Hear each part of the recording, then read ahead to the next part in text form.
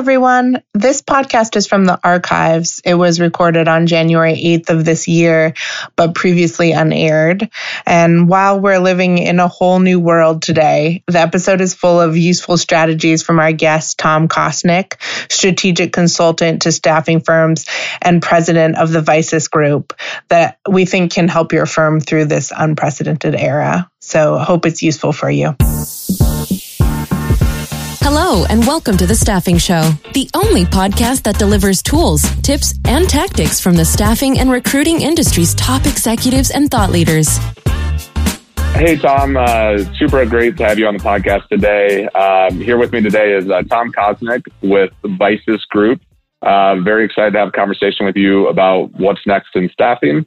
So to start off, why don't you tell me a little bit about yourself and your background in the staffing industry? Yeah, sure. Thank you. Thank you for the invitation to be on the webcast here. And my background, I've been servicing the staffing industry for just over 25 years. I got into the industry by setting up CEO president roundtables. At one point, I had over 100 independently owned staffing businesses in 8 different president roundtables. That program has continued to grow organically. So we've got a CFO roundtable and a marketing roundtable, a COO roundtable, and I also have retained a handful of president roundtables. And then in addition to that, we do organizational development work, and organizational development work, people that, like myself and some of my associates, we look at the organization as a whole. And we try to increase the value of the asset, and so that may be helping out, shoring up the sales function. It might be helping shore up the recruiting or the fulfillment function. It might be helping with some technology, either a technology assessment, or even helping choose an ATS and walking through implementation and whatnot. But we focus. There are a lot of people in the industry that do quote unquote executive coaching, and that's like one-on-one.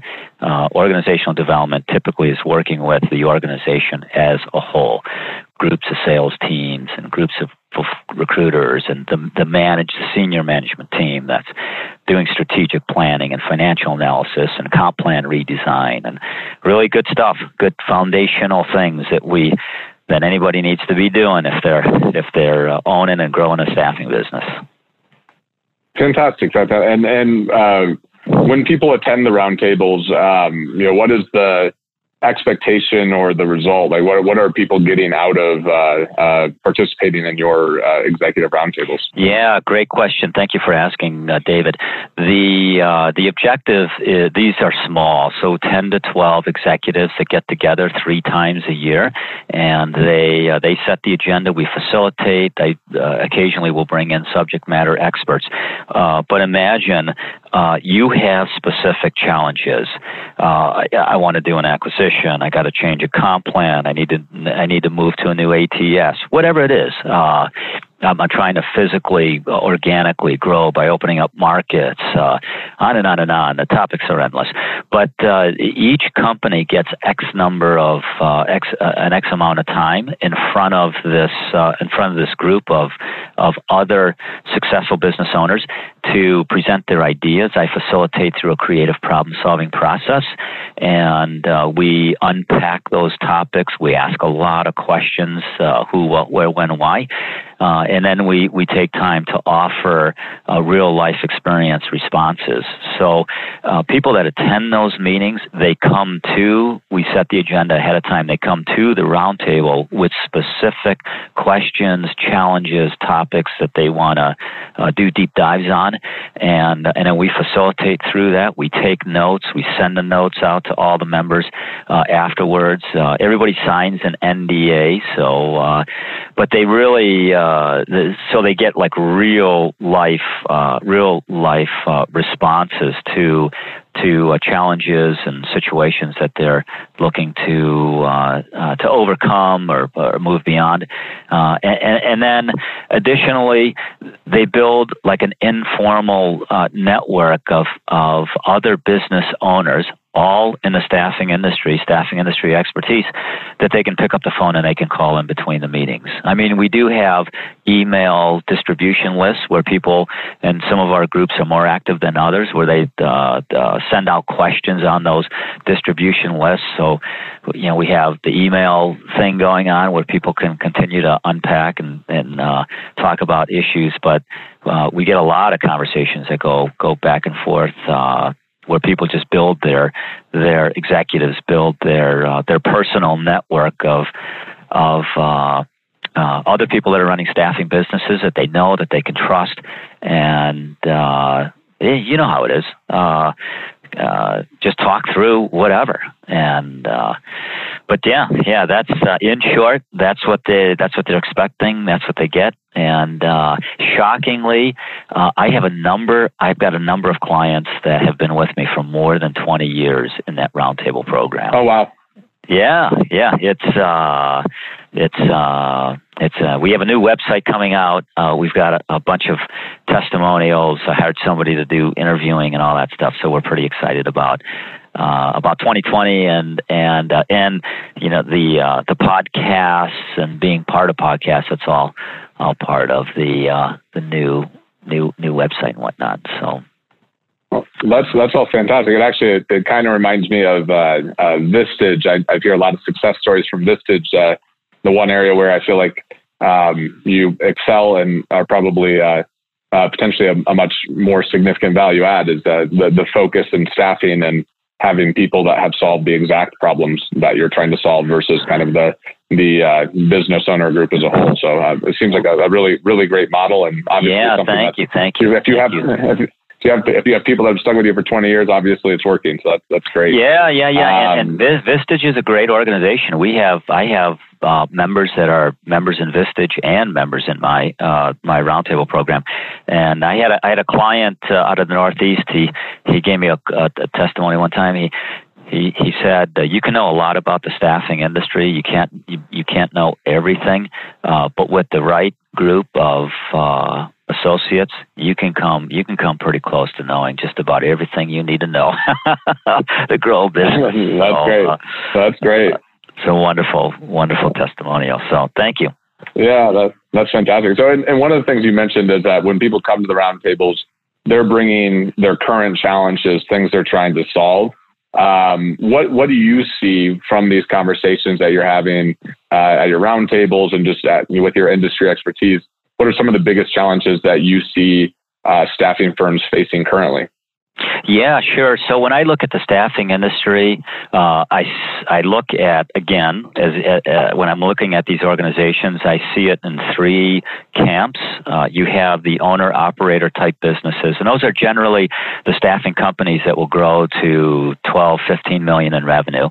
And then you have the staffing companies that are 15 to 80 million in revenue, and then you get the middle market, we would call those, and then you get the enterprise accounts that are 80 million to $1 billion or so, and they all have different challenges. So those companies that are the owner-operator type businesses, they're dealing with hiring people, they're dealing with creating compelling compensation plans, managing people.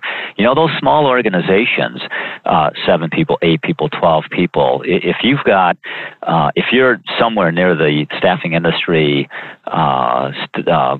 averages on turnover rates, I mean, you lose 4 people out of a staff of 10 or 12, you're losing a third of your staff. That's a big deal. So creating compelling cultures that the employees want to stay with, trying to grow the business, competing against the more sophisticated middle market, competing against the big nationals, trying to deal with the VMSs.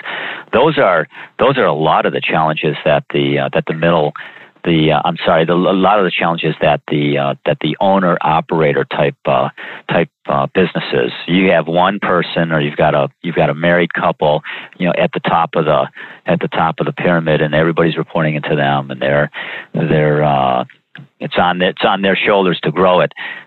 When you look at the enterprise accounts, those guys, they are going head to head with the nationals on just about everything.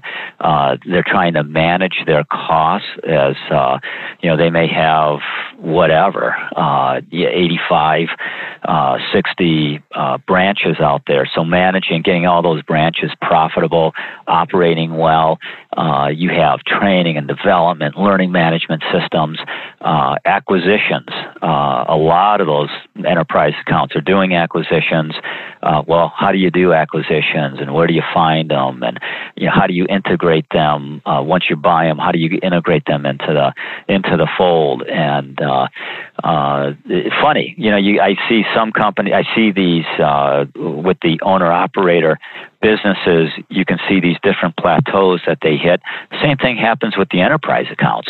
A company can grow to $250 million in revenue, and then they'll get stuck at $250 million in revenue for 4, 5, 6 years.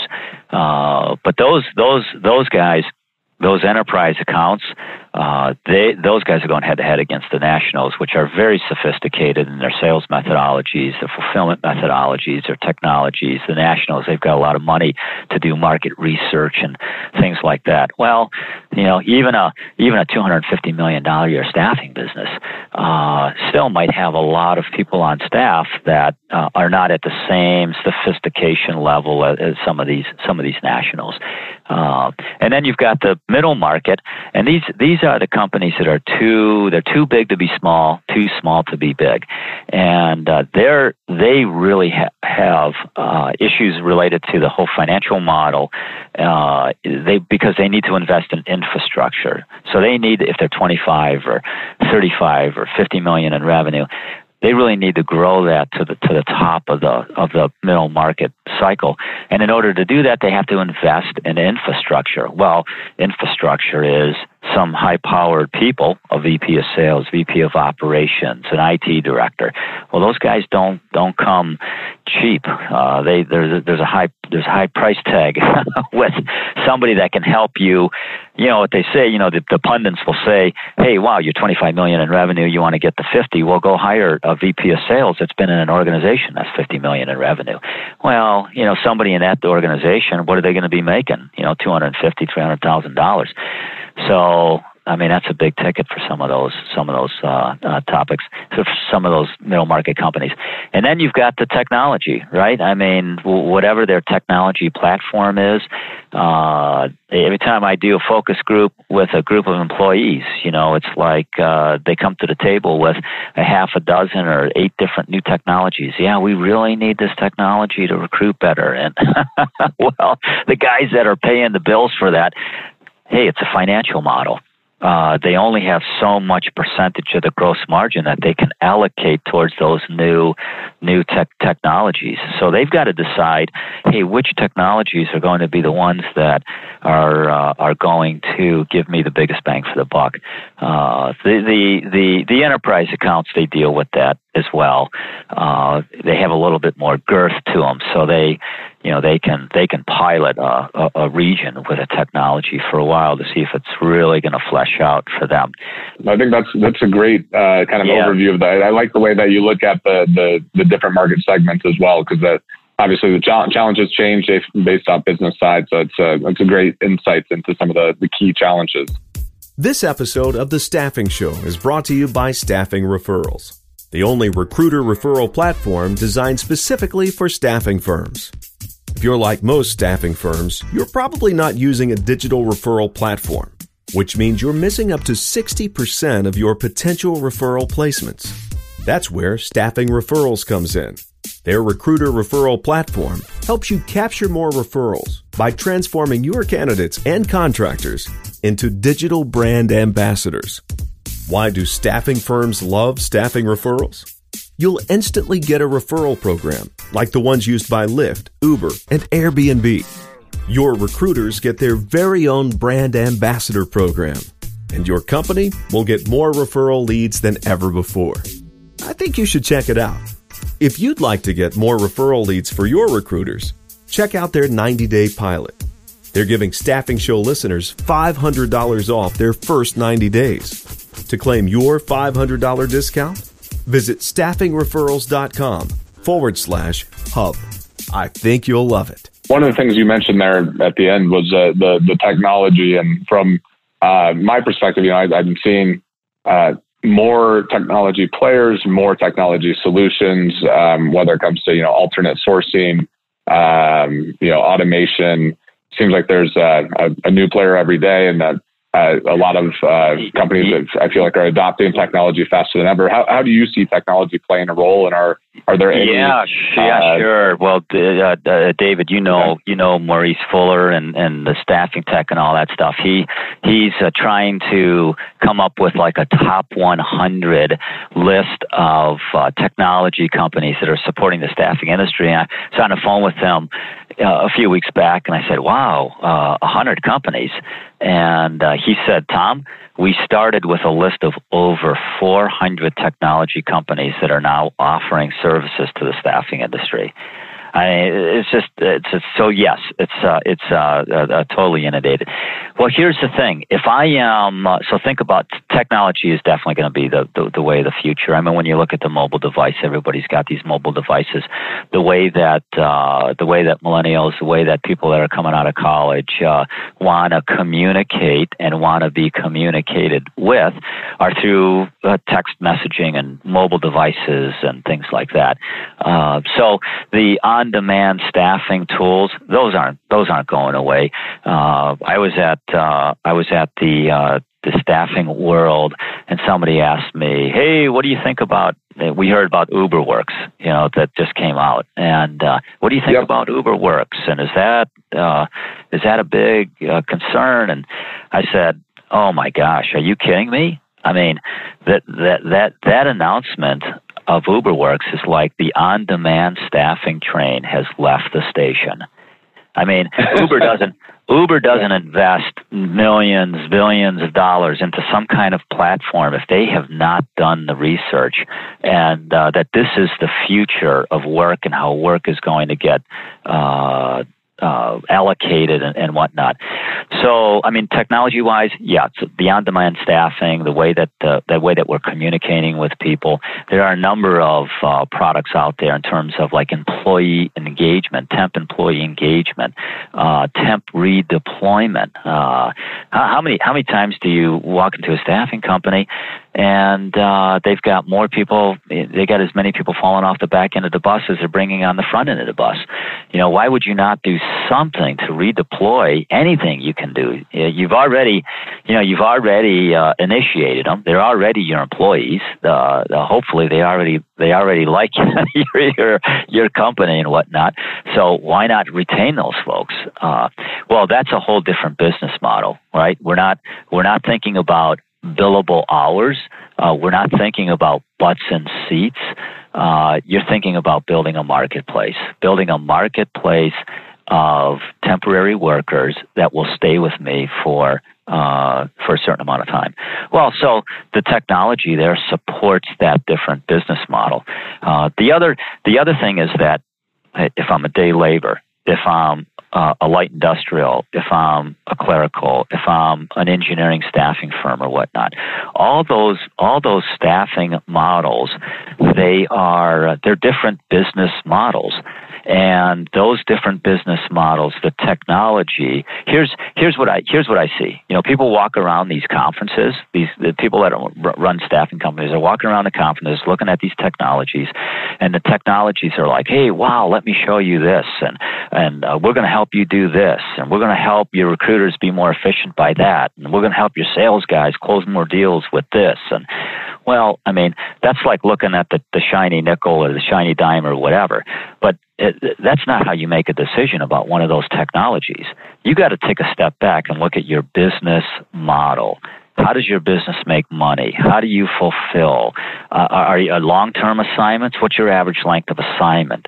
How do you find people? What do you do with them once you get them in your system and whatnot? So you got to take a step back, look at your business model that you're trying to implement, that you're trying to grow in the marketplace, which, by the way, should have some kind of value add to prospective buyers or whatnot. And then you look for technologies.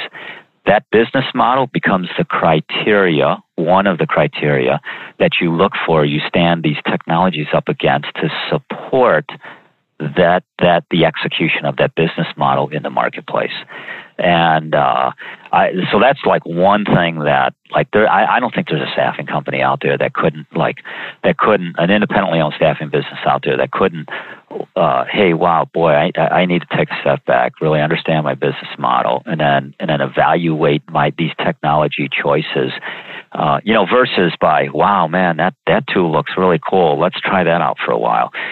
That is like the wrong way to make that decision. It's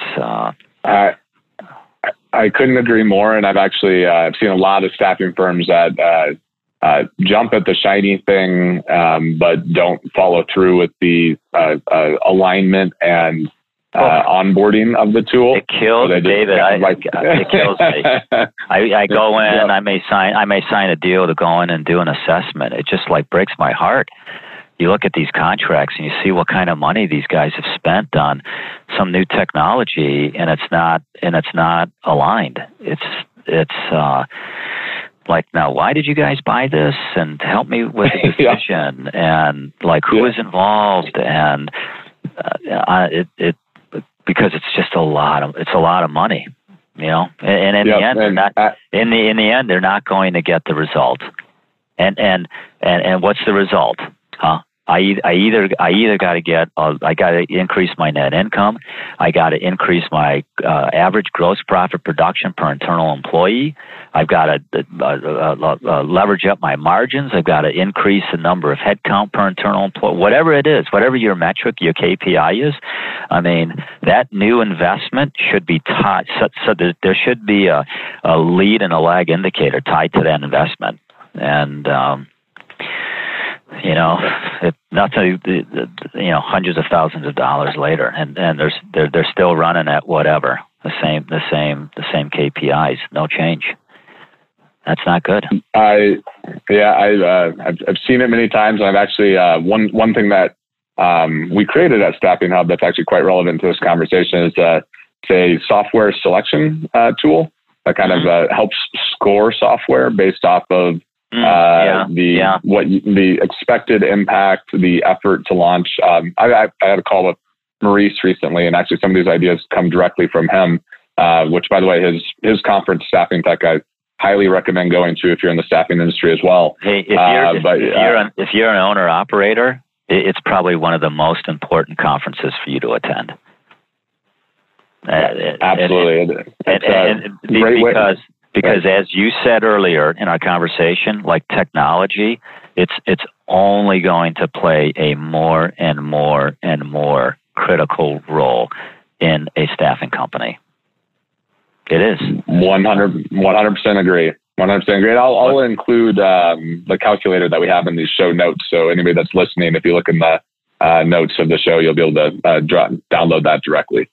So, So one other thing that kind of switching gears a little bit here, but I know that consolidation in the industry has been ongoing. I don't know if it's fully accelerating, but it's definitely a consistent thing, and it's still a fairly fragmented market. But I know a lot of the major players are always looking at who they can acquire next. What's your take on kind of the lay of the land in regards to M&A in the staffing industry? Yeah, we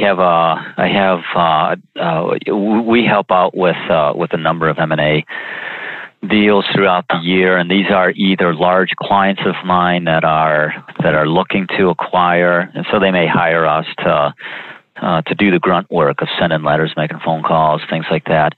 I would say 100% of my enterprise accounts are looking for acquisitions.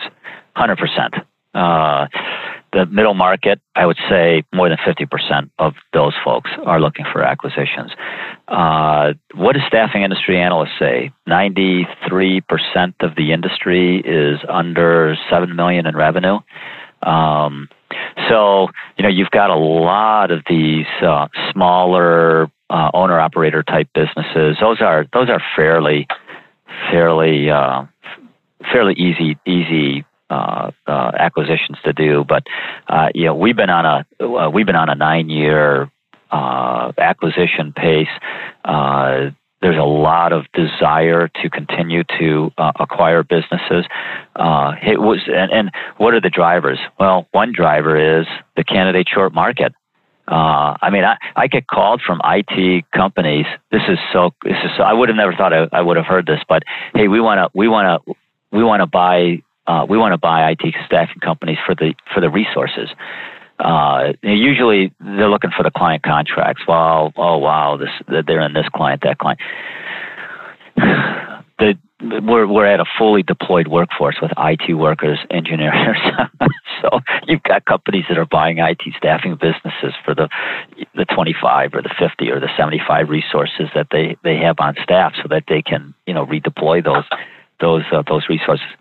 M&A activity is going to remain pretty solid, pretty good.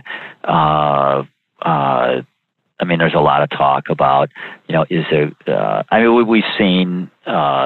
I do some reading with the guys from ITR up in the Northeast. They've spoken at many of the staffing industry conferences. I kind of signed on to their monthly newsletter, and they have a leading trends report that looks at 10 leading indicators in the United States economy, and so they've been showing that the economy has been slowing down. But at the same time, gosh, we've got more open jobs and people applying for jobs. We've got this candidate short market. We don't have enough people going into engineering and IT, and we don't have enough American students going into engineering and IT. Well, healthcare is the same thing. We don't have enough people going into nursing and the different fields in that category. Look, if a company wants to grow, acquisition is going to be a part of it. And most of my clients, if you're not growing, you're losing ground. The United States population is continuing to grow, which means the staffing industry is continuing to grow. So mergers and acquisitions, it's probably going to be another good. My guess is 2020 is going to be another good year for M&A, and there's a lot of good reasons to be doing it. And with that, one of the questions that maybe is more relevant for the owner, operator, and middle market guys, but one of the things conversations I have is everybody's trying to figure out how do they maximize their multiple.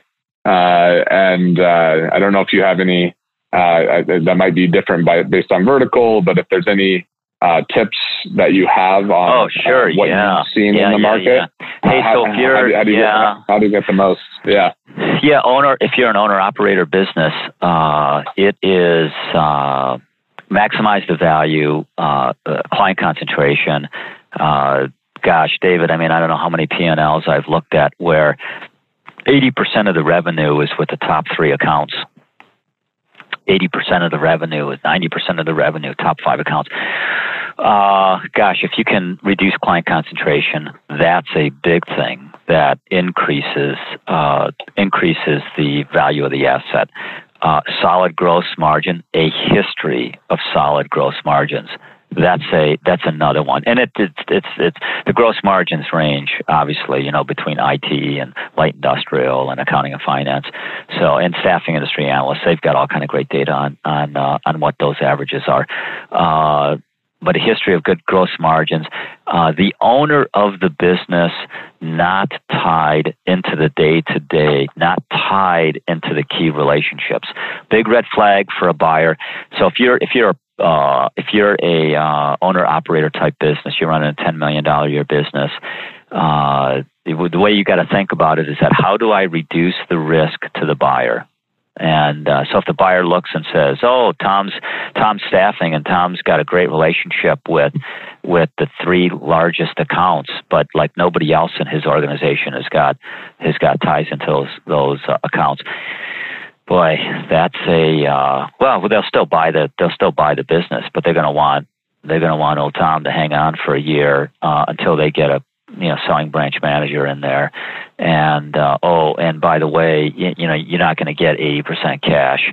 You're probably going to get 25% cash until the cash down and the rest in some kind of an earn-out structure.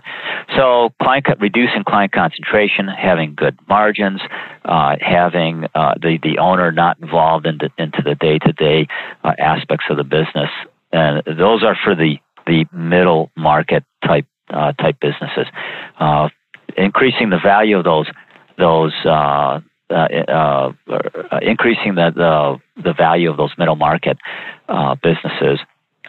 If I've got one office doing whatever, if I got one office doing $12 million, and then I've got three other offices that are doing $2 million each, well, what is that? Is that really a 4-office operation? So, I mean, if you're in a region and you've got good coverage in that region with offices that are like doing well, you've got a business model. The business model is that we want each office to do $10 million in revenue. I'm $50 million in revenue. I got 5 offices. They're all running at $10 million in revenue. I mean, that's just like, wow, this guy's running a clockwork organization, really well managed, on and on and on. Same things apply with client concentration. You even those larger firms, you want to reduce client concentration. You want to have good margins. Typically the buyers don't like to see more than 10% of direct hire in the mix of things, and good with the middle market firms that are looking to sell. Good management in staff, good management on staff that will go with the acquisition. So it's because obviously if a larger enterprise account buys a middle market, they're gonna need the management to stay and transition and help with the transition and all the work that needs to go along with that. This episode of The Staffing Show is brought to you by Text Us. You might remember Text Us for their conversational text messaging software that helps recruiters communicate faster with candidates.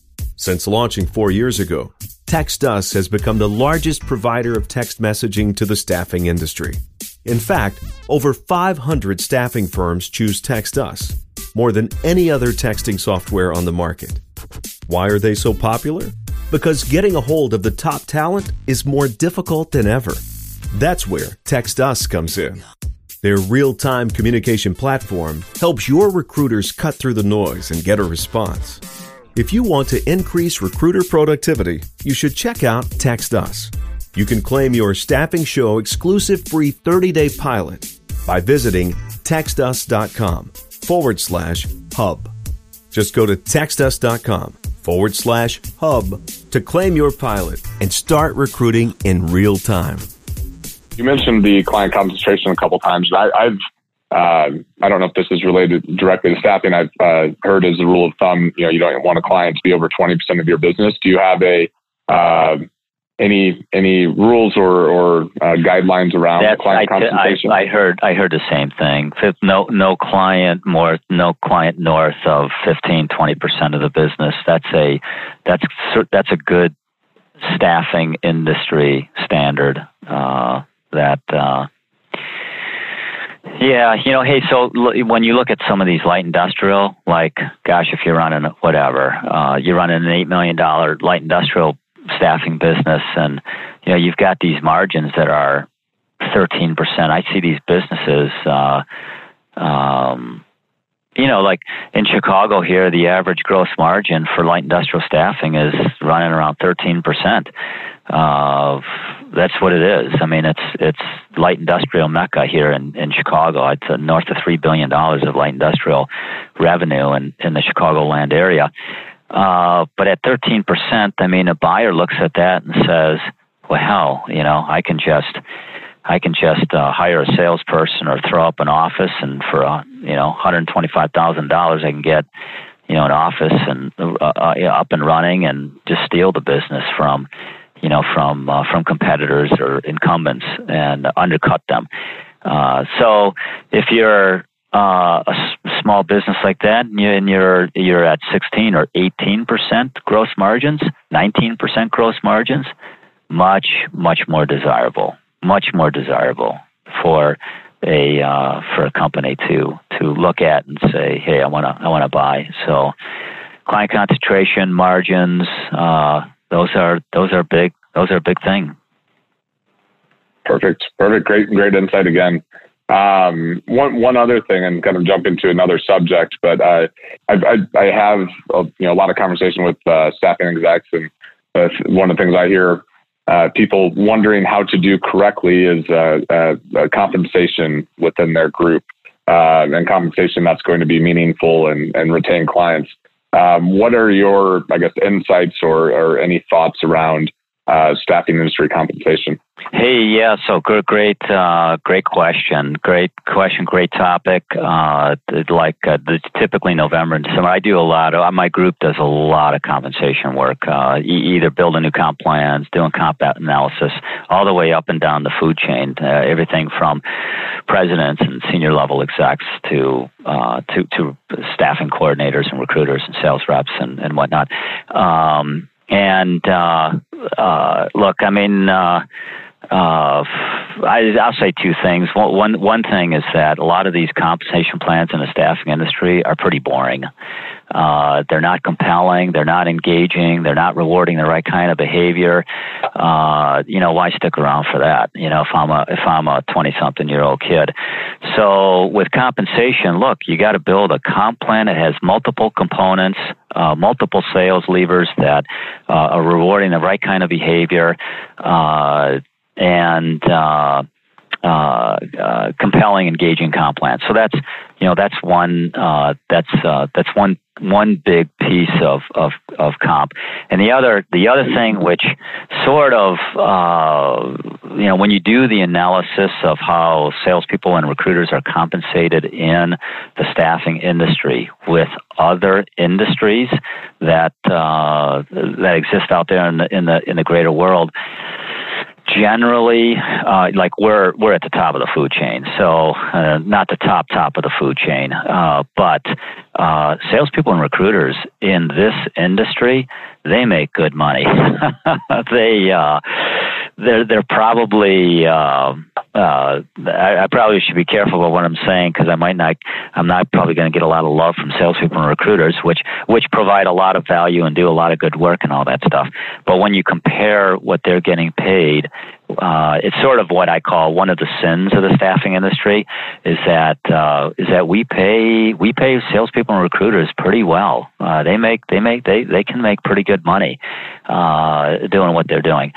So when you're designing these comp plans, you really have to be careful about how much money, what percentage of the gross profit you can allocate to the salespeople. How much money can you allocate towards the recruiting people? And base. We're seeing bases creep up. And as bases creep up, you can't keep the percentage of gross profit you're going to be paying out the same. So you're going to have to adjust down. Well, kind of knowing what those are, based again upon the gross profit that you're generating, is very, very, very important. And then obviously, keeping it engaging as well.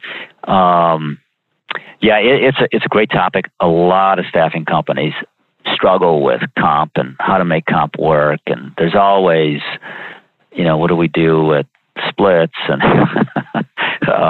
what if one sales guy, knocked down the door and another sales guy, advanced the account, and how do we pay him on that? And there's always squabbles and things about that. But do you have any examples? I'm sorry, I didn't mean to cut you off. Yeah, go ahead. I was going to ask if you had any examples of, pitfalls or specific examples of the comp plans that aren't engaging, and a few things that 100% avoid.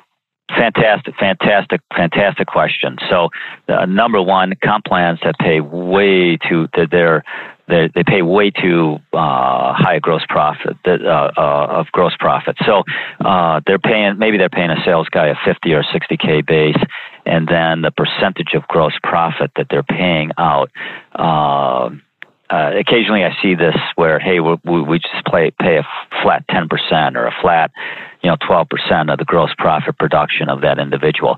Well, you want to build a comp plan where you've got a graduated scale. So maybe the first, just as an example, and there's several models out there, but as an example, first 10K of gross profit, they make 2.5%, and the next 10K they make 5%, and next 10K they make 7%, and the next 10K they make 10, and anything on a monthly basis over 40K they're making 12.5%. So when you don't have a graduated scale like that, you're not rewarding people, you're not encouraging people to get up to 40, 50K of gross profit production on a monthly basis. So that's one pitfall. The other pitfall is that comping people on gross profit production. Yes, got to do it.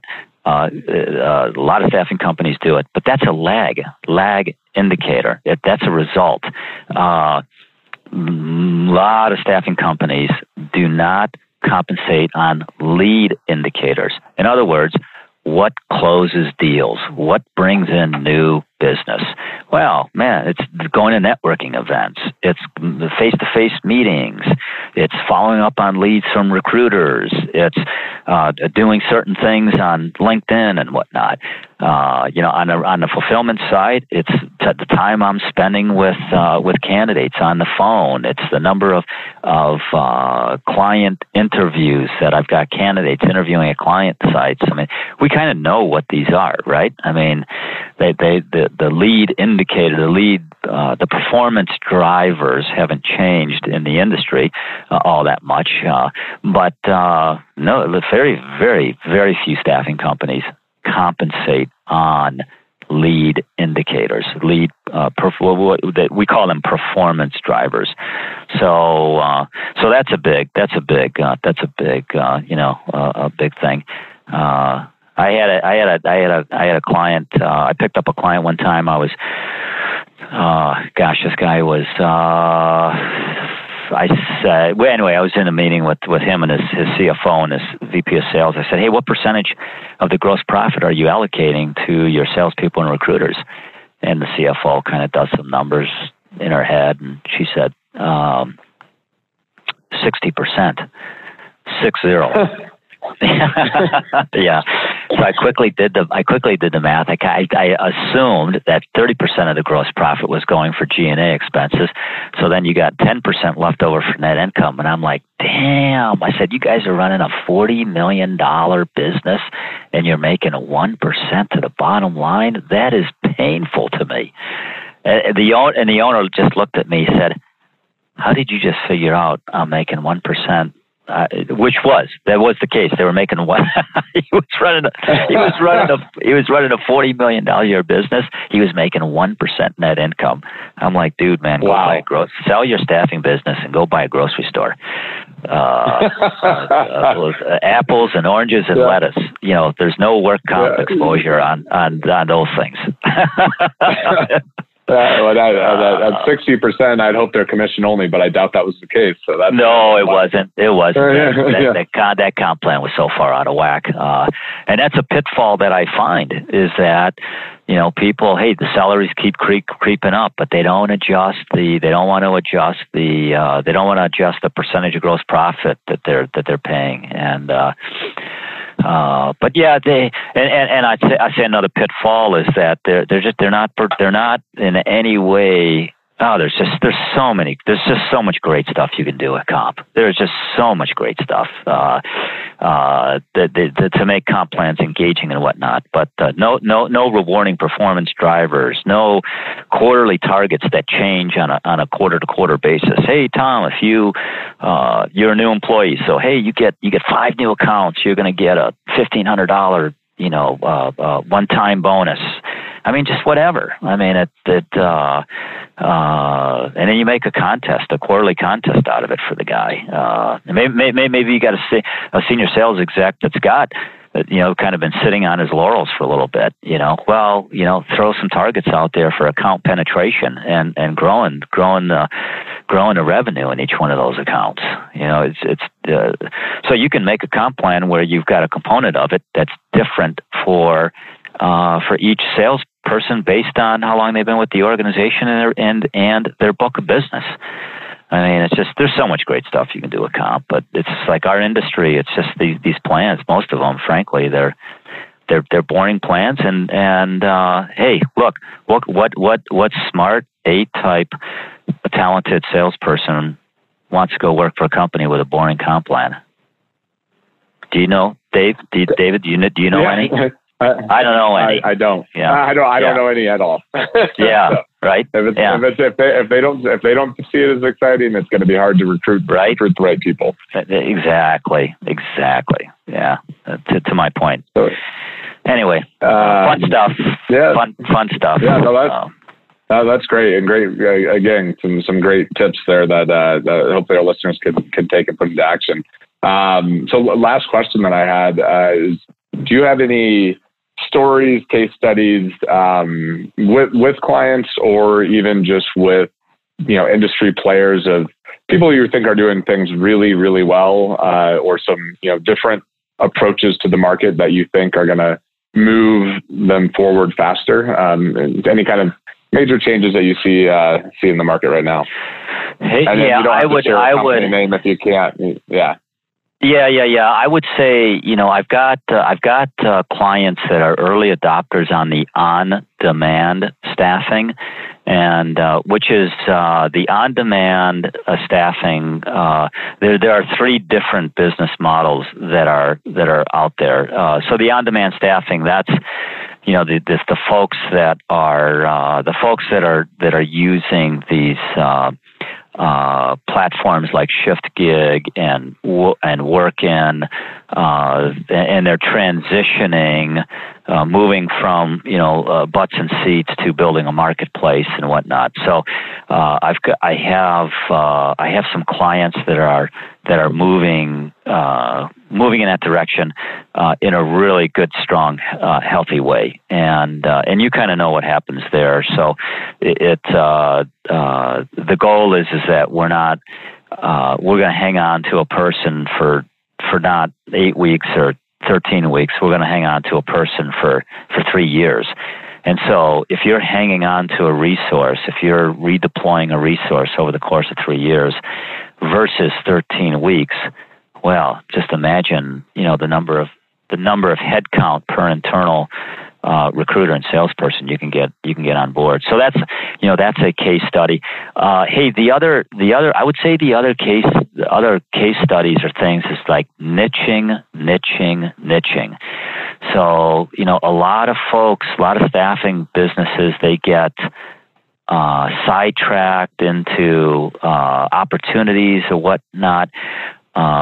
Still today, the magic words to a hiring manager ears are, hey, all we do is place, or we focus on whatever, with these kinds of healthcare workers or these kinds of IT workers, or we have a pod of recruiters, all they do are these kinds of engineers. That is, David, that is such a, that's like but like, gosh, I mean, how many staffing companies out there? They're all things to all people. There's no niching. There's no focusing. If there's no focus, then there's no real value.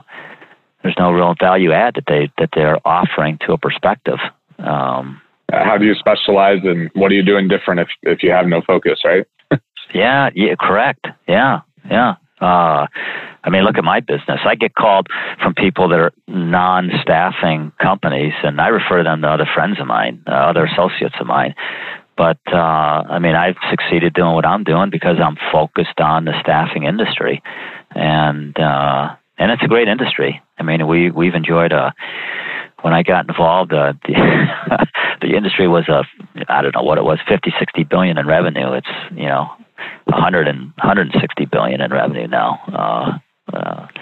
So it's been a good industry. So yeah, I would say those are two good case studies, two good strategic lessons to take back. Oh, hey, here's the other thing I would say is the whole digital marketing.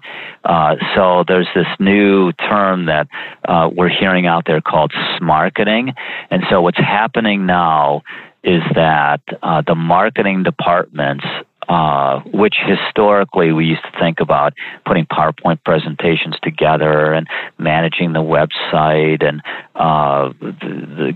helping with job fairs and things like that. Well, that job really has become redefined, and so marketing now is much more about digital marketing, pushing the messaging out, clarifying the messaging, utilizing tools such as Facebook and LinkedIn, and helping train salespeople and recruiters to build their brand on LinkedIn and whatnot. So clients of mine that have moved wisely. I wouldn't say aggressively, but have moved wisely in that whole field, in that whole marketing, digital marketing, whatnot. If you're not doing that, you definitely need to be looking at making some changes there. Yeah, that's definitely a trend that just conversation I've had as well. As I've historically in staffing, I think marketing has been looked at as just a cost center, and I think it's one of the. I've had a digital marketing agency, and I've noticed that a lot of firms, I think, in staffing compared to other industries, heavily underinvest in that front. And I noticing a lot of firms not only starting to have a director of marketing or a CMO, but also looking at tools that automate the recruiting process, like Peerfish, using tools like Great Recruiters to improve their online reputation. So I'm seeing a lot of things along those lines where there's a lot that can be done out there. It's just a matter of, to your point earlier, making sure that you're aligning that first with the business goals. So I completely agree on that. The AI, there's AI tools now that will analyze your job ads, your job postings, and saying, hey, if you use this word instead of that word, you'll get a 9% increase on hits. You gotta love it. It's great. I love it. I think it's like this is what's so exciting about the staffing industry, is that there's some really, really great tools that are going to help recruiters do what they love to do: get on the phone and talk and recruit and meet people and present people and whatnot. Who wants to sit there and write another job ad? Exactly. Right? I think automate what you can and focus on building the relationships is definitely the route things are going. So with all of that, are there any closing remarks? Anything else that you'd like to share with our audience? Hey, staffing industry is a great industry to be in. This industry exists because the buyers of staffing services cannot do what we provide, and the other thing is that staffing industry is going nowhere but up. I mean, occasionally there's an article that comes across my desk about, the staffing industry is going to become extinct in 9 months. Those articles, the people that are writing those articles have no idea. There's a lot of reasons on why the staffing industry is only going to continue to grow. It's only going to become a more important service industry for business at large, and great space, great place to be in. And we, the Visus Group here, we provide organizational development consulting work, either looking at the sales function, the recruiting function, comp plan, financial analysis, helping on the IT stack. There's a whole host.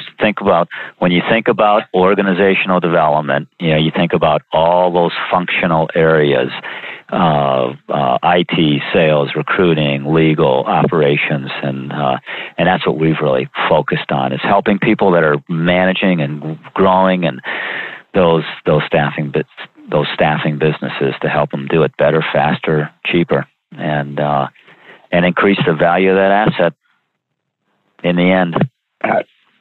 Absolutely. Well, Tom, it's great insights today. Really enjoyed the conversation. I appreciate you being on the staffing show with us today. And just again, thanks again for your time. Yeah, thank you for the invite, and hey, happy 2020, everyone. Thanks for listening to The Staffing Show. Don't forget to sign up for our newsletter at staffinghub.com to never miss an episode. Until next time.